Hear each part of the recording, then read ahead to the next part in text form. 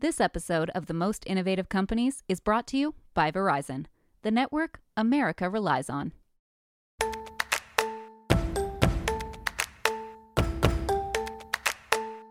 I'm Yasmin Gagne. I'm Josh Christensen. And this is Most Innovative Companies. On today's episode, Daily Harvest is introducing a new collection of meals tailor-made for people on Ozempic. Those that are interested or in need of taking these meds recognize the deep connection between the foods they eat and goals they're seeking. Sharp Entertainment CEO Matt Sharp tells me how many no's he got from networks. So we took it back out, took it back to all the places, and we said we cracked it, great news, rejected, again. Then we wrap up the show with keeping tabs. If that's nominated for an Oscar, then the Bowser song should be nominated that was in the Mario movie. Like, come on. But first, here's a new segment we are calling The Download. The news you need to know this week in the world of business innovation. Reddit is planning its IPO for this March, which would be the first IPO of a major social media company since Pinterest debuted in 2019. It also would come as Reddit and its peers face stiff competition for advertising dollars from the likes of TikTok and Facebook.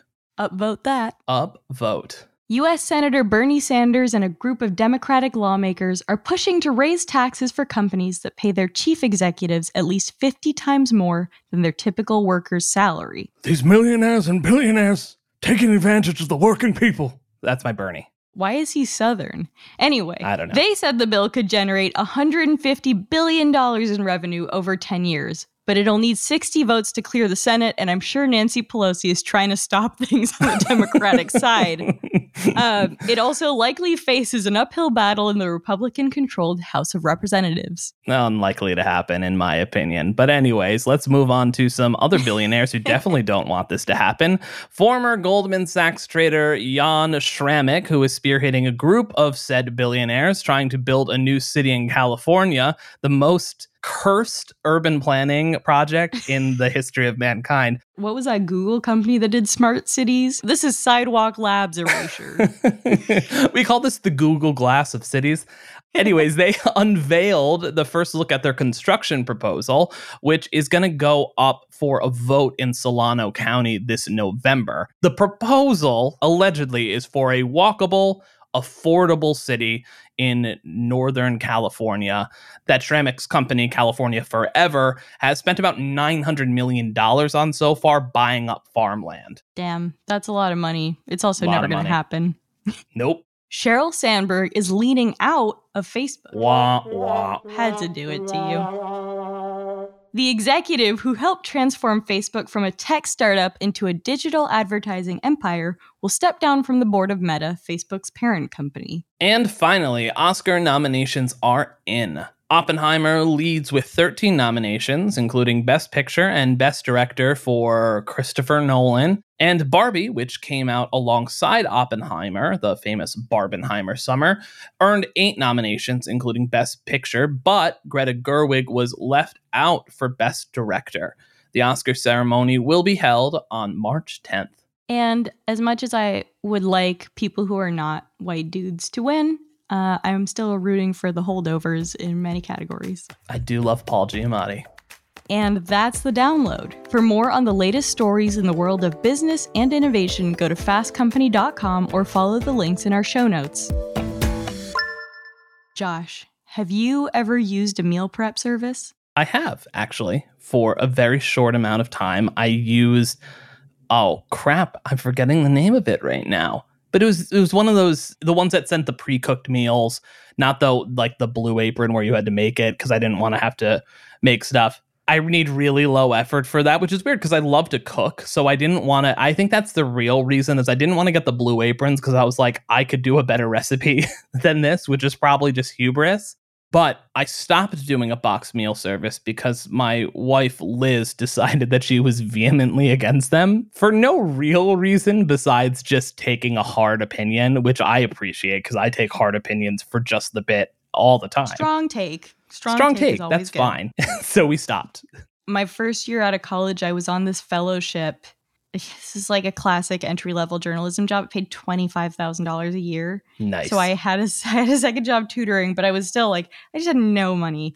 And Blue Apron ran this promotion where you could like get a free box of meals. And so I used to create tons of fake email addresses and get boxes sent to, it's like my office, my apartment, my friend's apartment, and then my roommates did it. That scam actually worked out. And I got to say, those meals were really good. Yeah, I don't mind a meal service. And frankly, as a podcaster, I should really get behind these meal services because they are single-handedly funding the podcast Blue Apron, industry. if you want to sponsor us, get at us. Bad. Your food is not bad. This is what we'll say in our host rates. Blue Apron, pretty good to scam. Yeah. But we would never scam our guest, Daily Harvest. The company is rolling out a new food collection specifically designed for people who are on weight loss medications. And here to help me learn more about that is Daily Harvest president, Ricky Silver. Hey, Ricky. Hey, how's it going? So Daily Harvest has a January Jumpstart program, and this year it includes GLP-1 focused meal plans. I'm curious, when did you start seeing demand for this kind of service? Is this something that was really coming from your customers? Folks are looking for solutions, convenient solutions in particular, that help them achieve health goals all throughout the time of the year, but particularly in January. We've also seen the onset of adoption of these weight loss medications and the GLP-1 category in particular.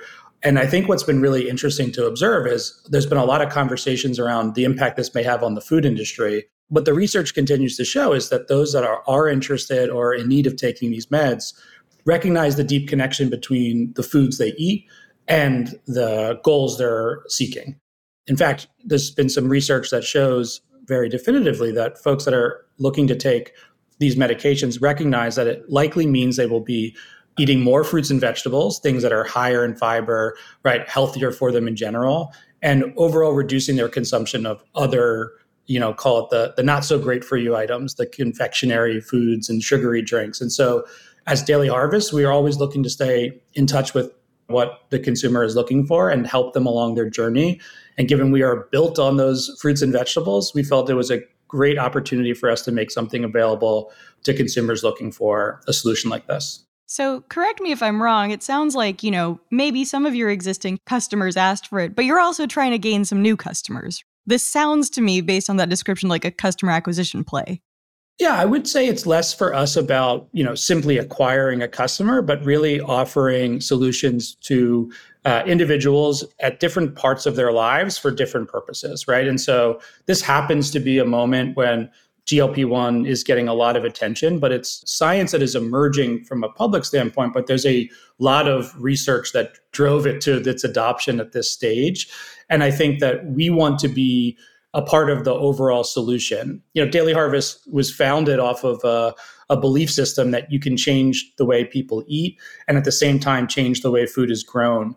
Fruits and vegetables are objectively good for you. For a long time, I would say in this country in particular, we could argue that the sort of medical and healthcare industry and the food industry have really been looked at as two distinct entities. But as we all know, emerging science and really just, I think, emerging awareness recognizes that many of the health outcomes that we see in this country that are not ideal and sort of leading to challenges are directly related to the foods that people are eating. And so we've always seen ourselves as a real part of the solution. And in this case, it's no different than the way we look at finding pre-configured boxes that allow someone to choose a Whole30 diet, for example. Fruits and vegetables may be good for you objectively, but a cheeseburger is really good for the soul, in my opinion. 100%. And there's room for both. There's room for both, Josh. I am curious, I know you gave us a sort of spiel about why it's good to eat fruits and vegetables. Seems fairly obvious. But when you're, when you're talking about designing this plan for people on GLP-1s, and as background, I spoke to a company called Beer to Health that is a nutrition company focused on basically getting people off GLP-1s. And to be honest with you, a lot of their meal plans were just cutting carbs and eating a lot of protein. Tell me a little bit about your approach. For us, we think about what is needed from a diet perspective if you're on medication like this. And, we've worked with our in-house dietitian to really curate a collection that would assist those on this weight loss journey, particularly as it relates to this new class of drugs. And so this collection of food is pre-portioned, calorie-conscious meals. They're high in fiber, low in saturated fat, free of cholesterol, and no added sugars. And it's over a range of day part solutions. So at Daily Harvest, we offer smoothies and soups and different offerings that help you solve for your cravings and your needs throughout the day. But overall, the theme that we leaned into here is things that would complement the GLP-1 use and make it easier to get those nutrient-packed and nutrient-dense foods when we know sort of the cravings and the sort of overall calorie intake is going to be on the lower end. How do your offerings for people on GLP-1s differ from, your pre-existing offerings? Is it just basically lower calorie, or, how do you think about that? That's really one of the most incredible things about Daily Harvest from the get-go. We've been really thoughtful about building a range of offerings that meet both a range of flavor preferences and dietary needs. And so these were not foods that we specifically developed just for GLP-1. It just so happens to be that our collection is diverse enough that we could work with our in-house dietitian to really curate the right collection. So it's like a curation and marketing exercise almost more than a fully new plan. Yeah, and that's the benefit of being built on fruits and vegetables from the get-go, is that, we have a range of solutions that meet the needs of a range of health goals. And I think we see that come through in the way our customers interact with us. I wrote a feature a while ago about Instacart, and the company at the time and still now has a new sort of business arm, Instacart Health, where they hope to kind of work with doctors and get maybe some groceries covered. I'm curious whether you see Daily Harvest being part of the sort of overall healthcare system, or you think you may be able to make money off of that kind of plan. Yeah, we actually just announced not too long ago that we've you're able to purchase Daily Harvest through your FSA. And I think that is not just for Daily Harvest, but an emerging reality. I mentioned that earlier, that this sort of interconnection between the healthcare industry and the food industry. And I actually see that as a huge win for people in general. On a personal anecdote, I grew up playing ice hockey, and I remember being 12 years old and having that hockey coach really helped me recognize that the things I was eating was directly related, leading to the way I was feeling during the game and after the game. And it sounds silly, but I just don't think as a culture, as a society, that's been front and center for as many as it should be. And then, of course, the sort of onset and sort of availability of highly processed foods further challenges that. And so, again, while the sort of theme of this curation is really around GLP-1, we have a range of curated item offerings that help solve for other challenges as well. Maybe you've just been recently diagnosed with diabetes.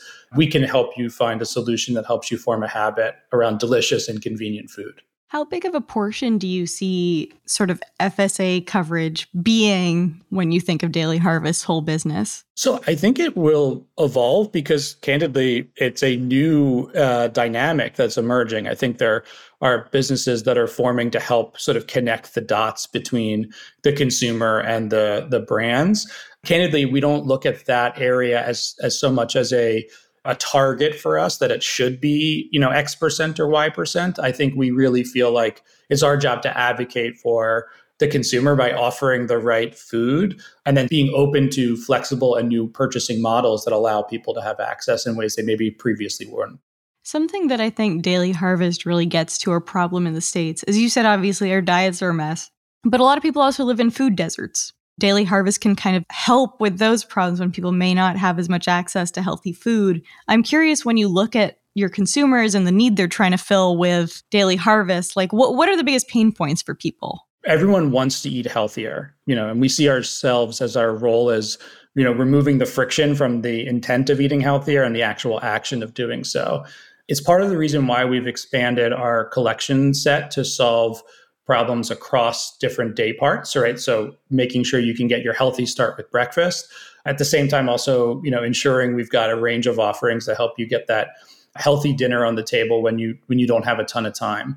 I would say the through line through it all is, one, the chef crafted is for real. Our food is delicious. I really find what our team is able to do, as a former personal chef myself, just astounding and inspiring, given the quality of that flavor profile that they develop, but also that it is really convenient. And I think the range of ingredients we offer, the range of recipes and how it comes through in a way that allows you to be eating that delicious food in minutes is, I think, a big part of our solution. What we've noticed is consumers will find their way into Daily Harvest. Maybe they try a smoothie to start, and then they form a habit around that breakfast occasion, and then want to give us a shot for lunch or dinner. And that sort of range of offerings allows us a number of different entry points for people to find us and people to stick around. The other exciting thing is we're now in grocery stores for the first time. In 2023, we launched in just under 1,200 stores. And so part of being able to form habits with our consumers is also meeting them where they are. And while the ability to deliver direct to consumer is a huge benefit, in some ways, also there are many folks that will always want to buy their food in grocery stores. And so we've got to meet them where they are. That makes a lot of sense. You know, it's funny. I love the way that you called breakfast a breakfast occasion. I think I'm going to steal that one. Just think about it. You wake up every morning and you treat it like an occasion. You're going to enjoy your breakfast even more. I thought you meant as an occasion on most people forget to eat breakfast like I do. Mostly running to work, not having a breakfast. So on occasion, I have breakfast. So that makes more sense for my life. I feel seen on that one for sure. My last question for you is how you see the food industry writ large changing. You know, you mentioned earlier, and I know we've seen in a lot of earnings, like Walmart or other big stores sort of trying to figure out a way to cater to people on GLP-1s. Other companies are also looking to make kind of low sugar snacks or lower calorie snacks for them as well. Do you think that's a real threat? Like, do you see this as like something that's actually going to lead to a seismic shift in our grocery store aisles? Look, I think anytime science emerges, it takes real time for the impact of it to be seen in real terms. And I think there's a lot of prognostication that we like to do as a society about what the impact could be. I think it is true that as more and more consumers end up taking medication like this, or continue to look for alternative solutions to live healthier lives, the food industry has to keep up. And I think maybe in the past, the food industry has been more of a driver of consumer behavior. I actually think we will benefit if we see the food industry being more of a responder to consumer behavior. And I think that's something that Daily Harvest has certainly attempted to lead on, right? Rather than simply making it cheaper, more processed, and longer shelf life, really leaning into what we know to be true, which is whole fruits, vegetables, well-grown organic commodities like an avocado and a banana are the way to generate, the healthiest outcomes. And I think that hopefully others will continue to follow suit. Exactly what influence it will have on the industry is yet to be seen, but I think it absolutely will have some impact. I do want to follow up on that a little bit in terms of responding to consumer trends. I think obviously following diet trends tend to pop up a lot, and I think they've gotten a little more grounded in science recently than in the 90s, certainly. But how much are you giving thought to, okay, when something pops up, whether it's keto, whether it's Whole30, I'm trying to think of some of the other trends there. How much are you thinking about, okay, what is our kind of ethical responsibility to saying, okay, maybe this isn't something that we want to promote as much as it may provide a new consumer base? A lot of maybe what's happened in the past is diets and trends around diets forming around sort of restriction, right? Do not eat that or do not eat this. I think what has been emerging more and more is a balanced approach, right? Around how do you gain the nutrients you need to be successful and to live healthier? And I think the macro trend is one towards less processed, more whole, more plant-based. And so, I think we see it more as a company, and certainly I can say as an individual, as a continued opportunity for us to be a resource, be a solution for a range of needs, as opposed to chasing individual trends. And I think that's what happens when you're, like I said from the beginning, built on organic fruits and vegetables. You actually can be a solution for a range of health outcomes. That's great. Well, thank you so much, Ricky, for taking the time to chat with us. Thanks for having me. We're going to take a quick break, followed by my interview with Sharp Entertainment CEO Matt Sharp.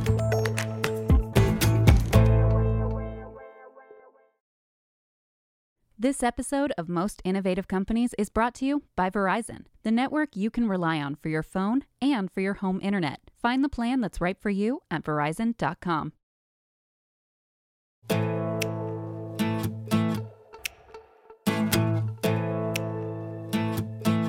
We're back. In a moment, you're going to hear my interview with Matt Sharp. Matt is the man behind reality TV hits like 90 Day Fiancé, Inmate to Roommate, and Help, I'm in a secret relationship.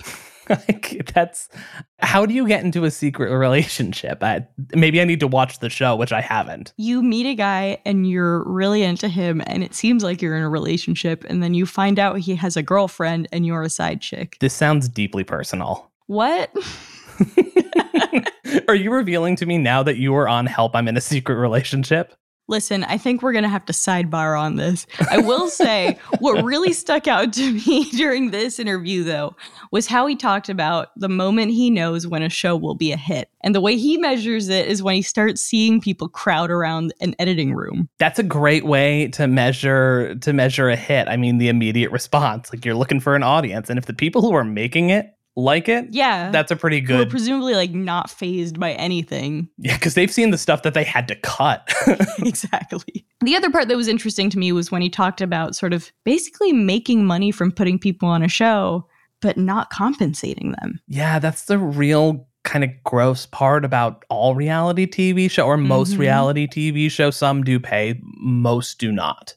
So we talked to him about all of this, but first, I started by asking him specifically about 90 Day Fiancé and how that crazy show got made.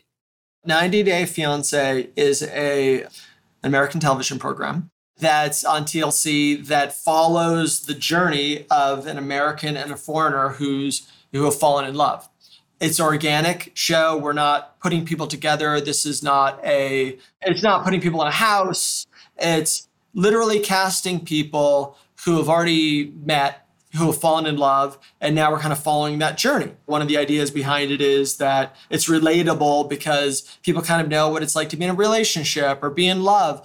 It's extraordinary because it's someone from another country who potentially has entirely different customs than you, who speaks even a different language in many cases, who's bringing like a family and parents into the situation who don't necessarily understand you. So it's kind of like a high stakes show.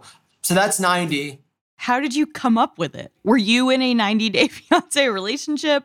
I was not. So we're always looking for kind of new, fresh worlds, at this company, and where kind of interesting stories that have not been told. There was a news magazine piece, I think in 2011.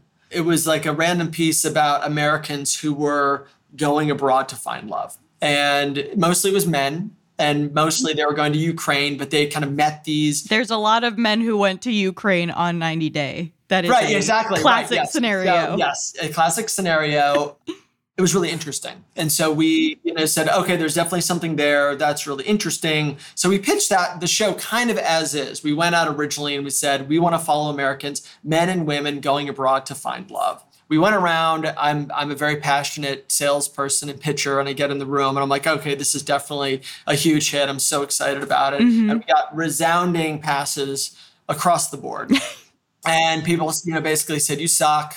We hate you. We're not buying your show. But I was still kind of convinced there was something there. So we took it back. And one of the things we heard from people was this isn't really female because there are a lot of guys going over there. It's not really male because, guys in the television audience don't want to watch shows about love. So hilariously, we actually renamed the show, trying to push it in more of a male direction. We started calling the show and brought it back out Bachelor Wars Russia, which is hilarious. Wait, no, yes. That's so funny.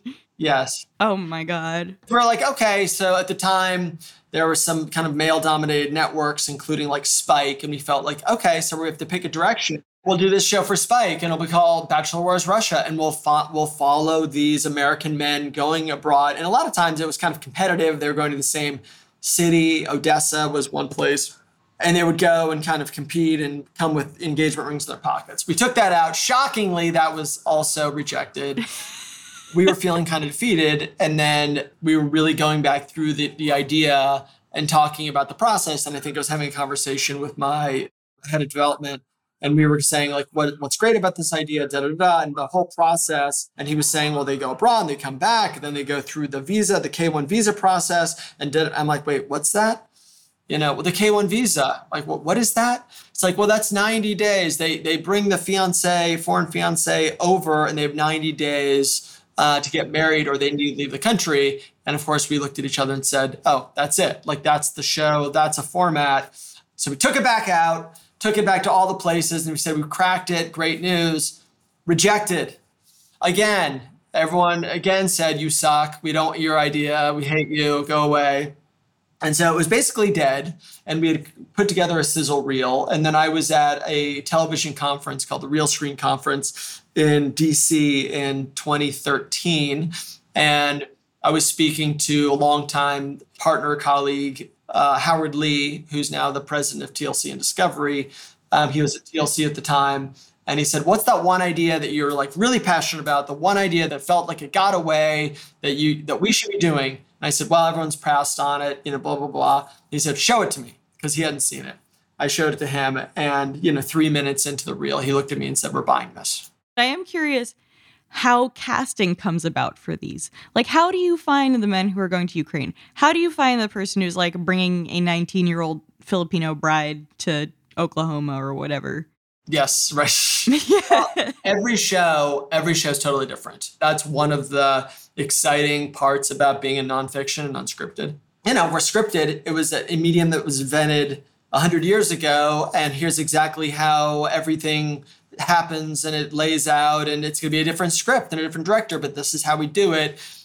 In nonfiction, every show you're tackling in a different way. And so you've got to solve that puzzle at the beginning, and that goes for casting. And so for a show like 90 Day, that was a real challenge. We were thinking like, well, this is a great idea. We want to tell these stories, but how are we going to cast this show?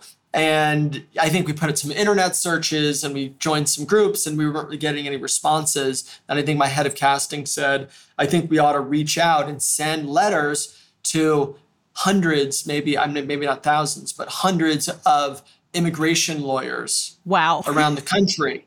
And just say, hey, we're a television show. We're making a show for TLC. We're excited about it. We want to tell the authentic story of, one of your clients. If they're interested, if they found each other already, if they're in the process of getting a K-1 visa, we want to tell that story. Why do most people go on? Is there a financial incentive? Like, do you help them with visa? You know what I mean? Not just 90 Day, but I'm thinking of any of your shows. We don't. So 90 Day, there's like a very strict wall between the visa process, right? It's like you can't ever touch that. That's like that's a process that they're part of. And as you see in the show, many times people get rejected, and we're kind of like, tell us how it's going. In 90, there's a fee for the American. You can't pay a foreigner. Interesting. Right. So there's a fee for the American, but that's really not the incentive. We want to make sure that this show doesn't become people's job. Yeah. Because then all of a sudden it changes their reality. When really we want this to be as organic and authentic as possible. We're not like booking people's plane tickets. We're not setting up the dinner reservations. We're not, because the second you do that is the second it's not authentic. You want them to book their plane ticket, because guess what? Oh, the plane was just canceled, or the driver never showed up, or whatever. And again, that stuff just happens. And a lot of people on that show are really broke. Right. To be honest. Right. Yeah. A big conversation over the past few years, I'm thinking of contestants' mental health. I am curious, both in the selection process and as you film, how do you think about that? Right? Like if you see somebody sort of unspooling or something going wrong, you know what I mean? Like how do you treat those problems? We have a lot of people in our universe, not only 90 Day, but other shows. We want to follow people's journeys, but we also want to follow people's journeys that, with the realization that they're going to be on television, that millions of people potentially are going to watch them, and that not only they're going to watch them, but a lot of people comment on Twitter, and there's like opinions about them, and there are articles about them. So we're looking for people, right from the beginning that understand that. Of course, when you've got hundreds of people in your universe, there's stuff that happens, and we deal, on a case-by-case basis. It's rare, but, for us, that's the most important thing, right? Like, the safety of our cast and crew is by far the most important thing. When the franchise started, this wasn't as much of a thing, but now everyone has a sort of side conversation on social media. How do you think about how to sort of incorporate that aspect into the narrative? Like, how much do you assume the audience knows? How do you fold that in? Yeah, that's a great question, and that's evolving. Social media, and I think when we started the show in 2014, I guess was January 2014, it was less of a thing, especially because it was a brand new show. But when all of a sudden people are famous, yeah, and there are articles about them, I think the question creatively for us is, what is that line? How much do we incorporate? Because that is a reality in their life. And I think we take it, we've embraced it in a couple places and we've not embraced it in other. I think it just depending on the storyline and is that truly affecting the narrative that we're following. But it's a really interesting question because, right, I mean, at a certain point, you're like, okay, so this person's famous. They're on television. So now is it not organic because they're on television, they're famous, and they've got this other piece when they walk into a mall, people are like, oh, I know them, So if someone is terrorizing people, which they haven't on our show, terrorizing people with an Instagram account, that's something that we'll address. And say, you can't do that, right? Like, and there's certain social media, walls that we try to put up a little just to say, we want this to be organic and authentic. And also, these are real-time stories, but they're airing 6 months later. So we also have to be careful about that too. 90 Days is an example, probably your most successful example when it comes to spin-offs. When do you know something makes sense for sort of some kind of brand extension? I mean, I think our count on 90 Day total extensions is 34. In terms of like spinning off a show, we're looking at the core show. So it's like, let's take 90 Day Fiancé and say like, okay, that's the original show. That's the core show. That's where it all started. And you look at that show and then you say, what are like the parts of that show that are really interesting, that are hooks, that are getting underserved? That it's like, okay, so we're kind of like this particular format, this particular angle isn't really allowing for a lot of exploration in this one really interesting area. So a great example would be Before the 90 Days, which was our second spinoff.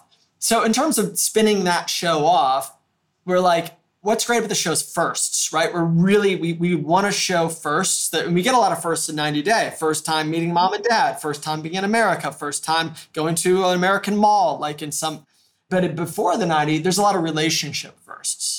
And that was kind of being underserved in 90 Day. And so we saw that as a huge opportunity as like, okay, this would be a great spinoff because we actually want to see, the audience wants to see what happens before the 90 days. They want to see when they first meet and they've been talking online and there's opportunity potentially that like this person's a catfish. They're not who they say they were.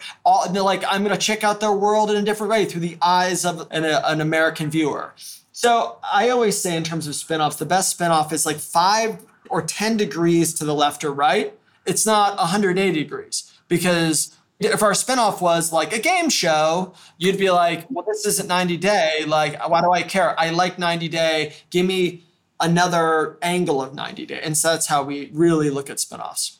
How do you know when you've struck reality TV gold? When you watch that pilot, what are the things you look for? It used to be that you knew something was a hit by the crowd gathering outside an edit room. It would be like, people editing a show with the door open. And if no one was stopping by on their way to the bathroom or whatever and looking in the door, you're like, oh, well, we're screwed. That's not going to work. Mm-hmm. But if people gather and they're pulled in by a project that they're not even associated with, but they're just really interested in the show, that was always a great measure.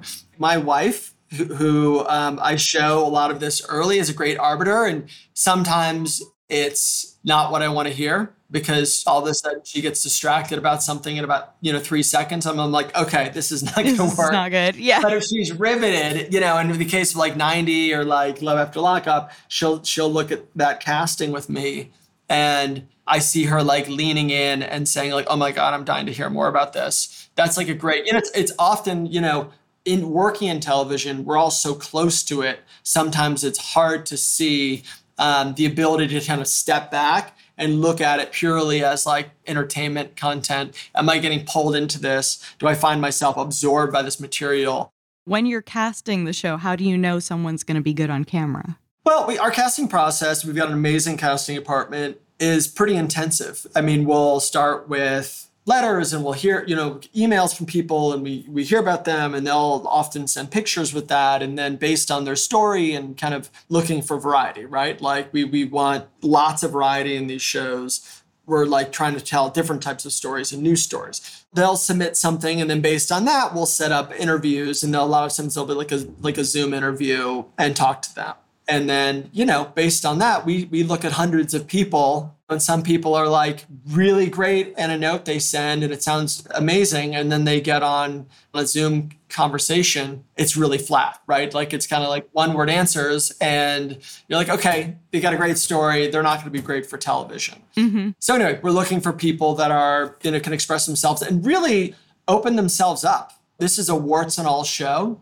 We're not just looking for people that's like, this is puppies and rainbows all the time. And there is some of that for sure. But we also are looking for people that trust us, that trust the camera to open themselves up, to feel free to tell a story. You've had shows that take place in the deep Amazon. How do you protect your crew while also sort of staying true to the story? Before we go out on any shoot, we discuss that. And obviously there are places in the world that feel riskier than others that are in fact riskier. So we look at all of that and say, how are we going to potentially execute here? Because we're following these stories. So we're not putting people in these worlds, but that's where these people exist. And so we're going to follow and tell that story. I am curious, just broadly getting your thoughts on the state of reality TV. I am curious, like, how that balance looks to you right now. Like, is there more demand for reality shows? What kinds of reality shows people are looking for? What's that been like? The reality of the world right now is that the barrier to entry to create nonfiction content is gone, right? Like when I was a kid and I was, using my parents' camcorder, and my buddy Tom had strung 2 VCRs together to like edit. There were barriers to entry, right? Like it was like, you can't buy an edit machine. You've got this crappy camcorder, but now everyone's walking around with a phone that's got a better camera than I used five years ago to make shows, right? Like it's like, no. So the barrier to entry is completely gone. And, and obviously a lot of eyeballs that are looking for kind of, unscripted nonfiction are online. I look at my kids and I'm like, guys, like watch Daddy's television here, please. Yeah. So that's the reality. I think that the audience, there is still a huge appetite for unscripted, I think both in linear television as well as streamers, people really do want, I think, quality content. And I think there's some quality that's, people are doing on Instagram and YouTube and everything else. But I think in terms of on TV and on streamers, quality that you can deliver to an audience, I think people really want.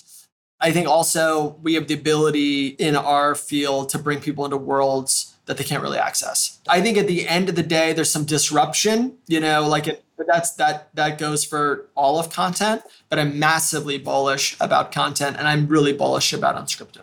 Can you share a couple of either ideas or concepts that didn't work out that you're dying to make? I mean, we've had a lot of shows that got away, right? We felt really, really excited about. There was a show for, this is pre-COVID. We were doing a show for Disney called The Real Swiss Family Robinson, which was really exciting. I think I saw ads for it. Maybe. No, maybe not. Or I read about it somewhere. I don't think we got to the ad stage. Or I read about it somewhere. Maybe you read about it. But anyways, we were really excited because families were really moving off the grid and we were going to tell these amazing stories. And then COVID happened. And I had a crew, I think, stuck in Tonga for 2 weeks. Couldn't get back to the United States. Nightmare. And so then the network, of course, whenever you let anything sit too long, they think about it again and say, oh, actually, we don't want that show. So that's one. Another one is we had actually back in the day, I had signed Kim Kardashian. This is a big one, to a television show before she was Kim Kardashian, before she was the sex tape and Kanye and all of that. It was like her job was organizing celebrities' closets in LA. Yeah.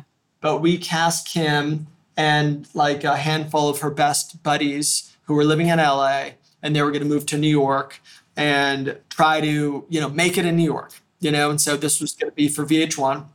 basically this show was sold. We were really excited. And then kind of on the eve of production, got a call from Kim and said, I can't do that. I'm not sure the other girls want to do it or whatever. So they kind of basically backed out of it. I don't know exactly. It's always a little fuzzy why. But a year later, or 2 years later, Keeping Up with the Kardashians comes out and Kim becomes like the most famous person in the world. So that's a small one. I'm curious, like, when you decide that something's gone too far. You know what I mean? Like, you could have a scene where, honestly, somebody is like, there's like racist undertones to a lot of what they're saying. Mm-hmm. And you are documenting how people feel, how people are reacting. I don't necessarily think that's not valuable, actually. But at what point do you say, like, that's too racist? You know what I mean? Or like, that's too inappropriate, right? If anything goes there, right? Like, when you're documenting people on television from all different types of backgrounds, they're going to say things. I think on our end, we're really trying for that not to happen. And if we feel like this person has crossed line, we will absolutely shut it down. And also in terms of like, you've had a few people on the show, I would say, especially before the 90 days really hammered it home to me, where it's like someone lives in kind of abject poverty. I remember, there was an episode where someone's mom died because their home was shoddily constructed. Yep. And I guess as a documentarian, like, how do you deal with that? You know what I mean? I guess you just say bye at the end of it, but it feels like kind of terrible. I don't know. Yeah. I mean, listen, and again, that's I think, when we see those types of situations in the show, I think everyone's heart breaks because not everyone in the world lives the same. Certainly not everyone in this country lives the same, and not everyone in the world lives the same, and that's kind of part of the eye-opening piece of this show is you're seeing that. But it's also hard because I guess it comes back to my question, like, you can't compensate them because they're foreigners. Right. But you are making money off of them. You are. Like, they're on TV. So how do you sort of square that circle? Yeah, I mean, we see this as an opportunity for the cast members. We see it as an opportunity for them to kind of, if you look at kind of the history of people that have been on this show, many of them have built something beyond this show, and when they become American, actually, they do get paid. The point of this show, and I said it before, is we want to tell authentic stories. And so the second this becomes someone's job, where it's like, we're giving you the check and this is your job and show up for set or whatever else, we're trying to tell stories. So, but I do think kind of, just anecdotally, beyond the show, there are a lot of people that have built something from this show, and it's actually a lot of good has come from it. Seeing certain things that are going on in the world and, people react and you see it on Twitter. And then I think just highlighting these things in a really authentic way, because we're not there to change. We're not there to change things, right? We're not there to say, okay, because also it would be equally bad to smooth it over, and say, absolutely. Let's fix up our house before we show this thing. That's being dishonest. So it's like, we want to be honest, show. And I think we're bringing people into a world, and as part of that, it's a warts and all world. And to be honest, I think the good of the show comes from people kind of seeing it. A lot of people, and I was kind of talking before about this show and foreigners and diversity, that at the time, I think people didn't really feel like, this is like the most diverse show on television, right? Like it is. It's like, we're in 60 some odd countries around the world, lots of different religions, lots of different cultures. I think the conventional wisdom was, well, America is not interested in that, right? Like they want to see people like them. And I think what's ended up happening is that people watching this show understand in a real way, understand people that aren't like them. They really see them as, because we're telling stories of the heart. We're telling stories that show their struggles and their dreams and their hopes and love, and really brings the humanity to people that aren't like you, that you ultimately understand. And like I think one great example was like during the beginning of the Ukraine war, we had a special where it's just people were like dying to know like what's going on with the people that we feature in Ukraine. And we did a show. A lot of it was kind of shot on Zoom and, and phones or whatever else, that about those people, but they wanted to know. Like, it wasn't like, I don't care about them, they're over there. It was like, I know these people. I fall in love with these people. I follow their journeys, and they're still in Ukraine. to me, that's like the most effective part of the show. That makes a lot of sense. Well, this was great. I really appreciate you taking the time to talk to us and explain to us the sort of behind the scenes making of a reality TV juggernaut. My pleasure. So fun to talk to you. Yeah, thank you so much.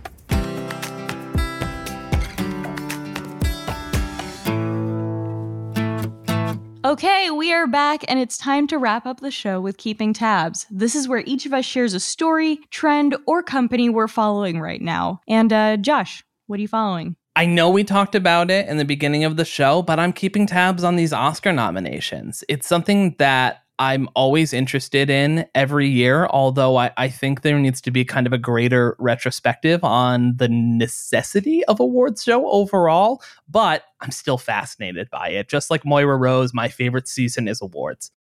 I wish they hadn't expanded the category of best movie to so many.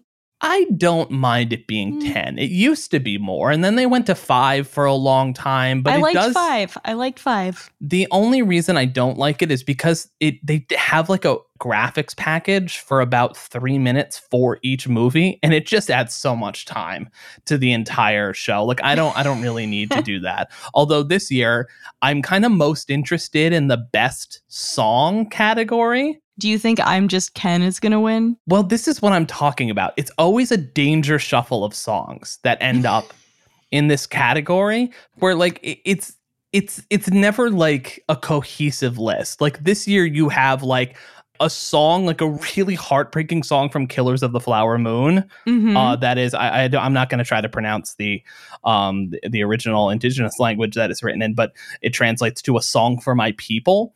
And then you have I'm Just Ken from the Barbie movie and like the What I Was Made For, which is probably going to win What I Was Made For. But we're going to see performances of all these songs, which means Ryan Gosling's going to perform I'm Just Ken at the Oscars. He looked unhappy about that at the Golden Globes, was it? He was like, I don't blame him. It's also like, it's a funny song. It should not be nominated for an Oscar. If that's nominated for an Oscar, then the Bowser song should be nominated. That was in the Mario movie. Like, come on. But we'll get more into the Oscars closer to March 10th. We'll do a whole like episode opening on the Oscars. But what are you keeping tabs on?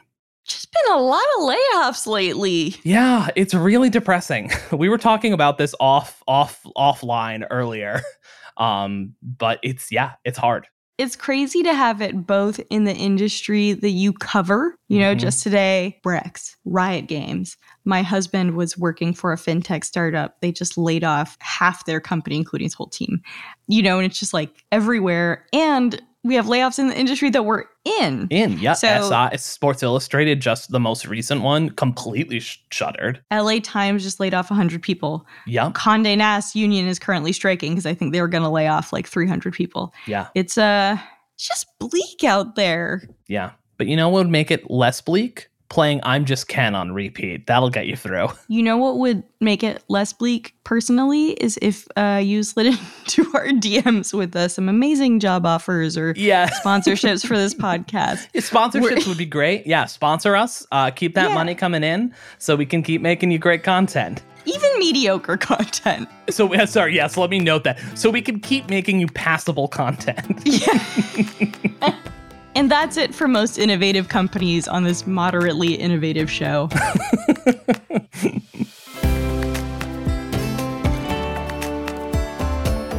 Our show is produced by Avery Miles, Blake Odom, and Julia Shu, mixed and sound designed by Nicholas Torres, and our executive producer is Oscar nominee Josh Christensen. You like me! Remember again to subscribe, rate, and review, and we'll see you next week.